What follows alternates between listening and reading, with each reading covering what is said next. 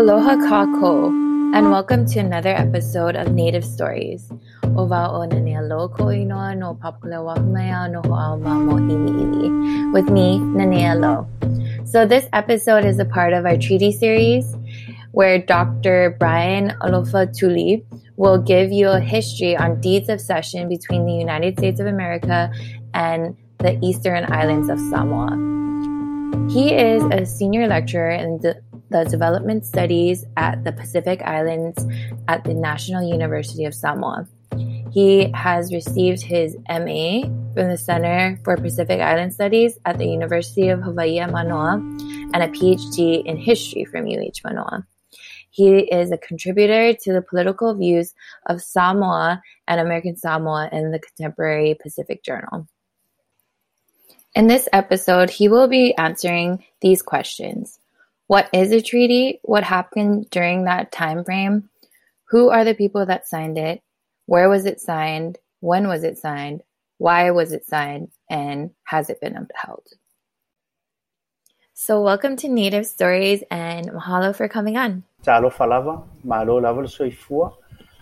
name is Brian Alofa-Tuli, and I will be discussing in today's podcast the deeds of cession that was signed between the United States and the Eastern Islands of Samoa. The Samoan Islands, or the Samoan Archipelago, is composed of 9 inhabited islands. Samoa is located southwest of Fiji and the Samoan Islands, southwest is Fiji, and Tonga is south, to put it within the geographic framework of the Pacific. The Samoan Islands, for the Eastern Islands, are the Manua Islands, composed of Ta'u, Olosenga, and Ofu, Tutuila, and Aunu'u, and to the Western Islands, where I'm at today, Upolu, Sava'i, Manono, and Apolimo. The Samoan Islands is also composed of its chiefly systems, called the Fa'asamoa, or the Samoan Way of Life, if you like. It is basically an organization of the Samoan society based off of the Fa'amatai system, which is a chiefly system. There are 2 types of chiefs, the Ali'i, which is a higher ranking chief, and the Tulafale, also the talking chief. But today's particular podcast, I'll be talking about the introduction of American interests in Samoa and the takeover or the transition of the Eastern Islands of Samoa to become American Samoa as we know today. The American interest in Samoa started around 1830s during the particular expedition of Commander Charles Wilkes. He was part of the United States Navy. They were interested in the commercial trading and whaling that was going on in the Pacific at this time. Around 1839, they set relationships with the islands of Samoa. And they also, at this time, approved of a representative to help represent any interests of the United States within the Samoan Islands. But the biggest transition, or the coming in of the United States, came in the 1870s. At this time, you had plantation development in Hawaii and sugar plantations also within Hawaii and Fiji. But there was also an interest of America to do the same in the islands of Samoa.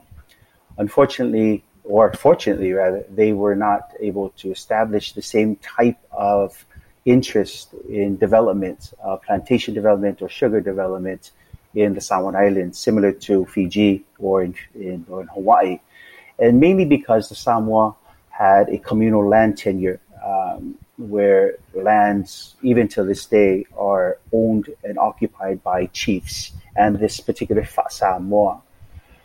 However, within this 1870s, the United States wanted to occupy the Tutuila Islands for the Pango Harbor. However, the Germans at this time wanted to occupy the Western Islands because it was more flat. They wanted more of economic development in plantations. The Pango Harbor in Tutuila is approximately 400 feet deep and 2 miles long. And the United States wanted this for military purposes, and also they wanted rights for a naval station and also for trading purposes.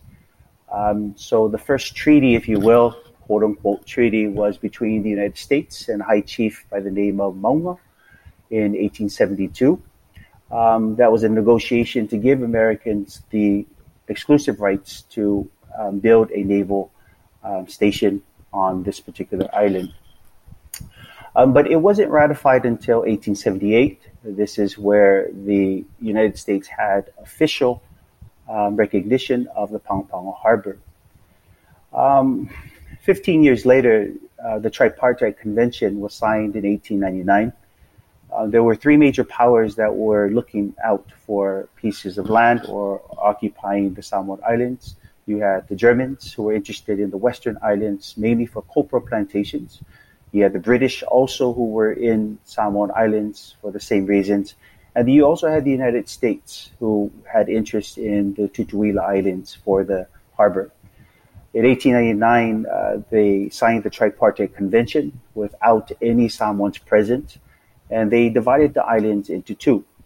Germany occupied the Western Islands, which is now Western Samoa. The United States occupied Tutuila Island, and Tutuila Island for the harbor, Pago. And Great Britain basically took over parts of the Solomon Islands, which were German colonies. So they basically traded, relinquished any rights to Polong Savaii in exchange for German colonies elsewhere. And so now you have the divisions of what they called the American Samoan Islands of Tutuila, and then the Western German Islands in the west. Once the Tripartite Convention was signed in 1899, you then had the chiefs of American Samoa on Tutuila Island only, who were basically excited for this transition. So 20 chiefs of Tutuila signed the deed of cession on the 2nd of April, 1900.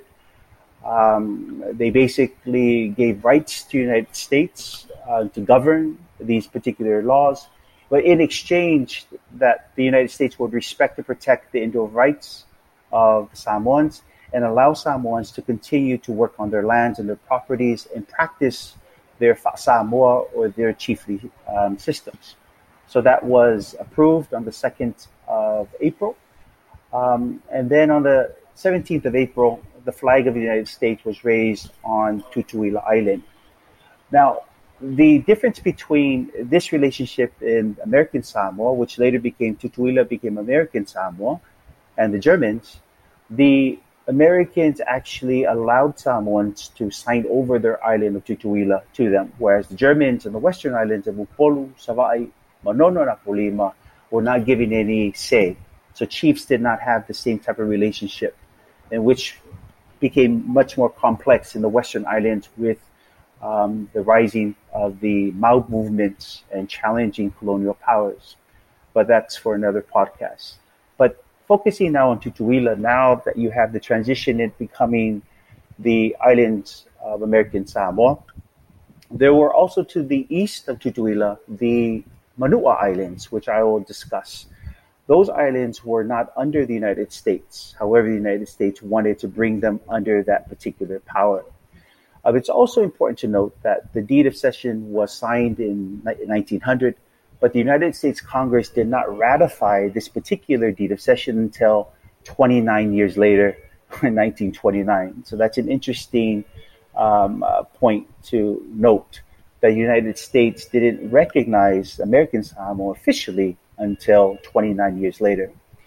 Now, the drama kind of unfolds with the islands of Manua. Traditionally, the Manua Islands to the east of Tutuila it's where the king Tui Manua reigns. Tui Manua within Polynesia plays a very critical role. This is basically the descendant of Tangaloa Langi.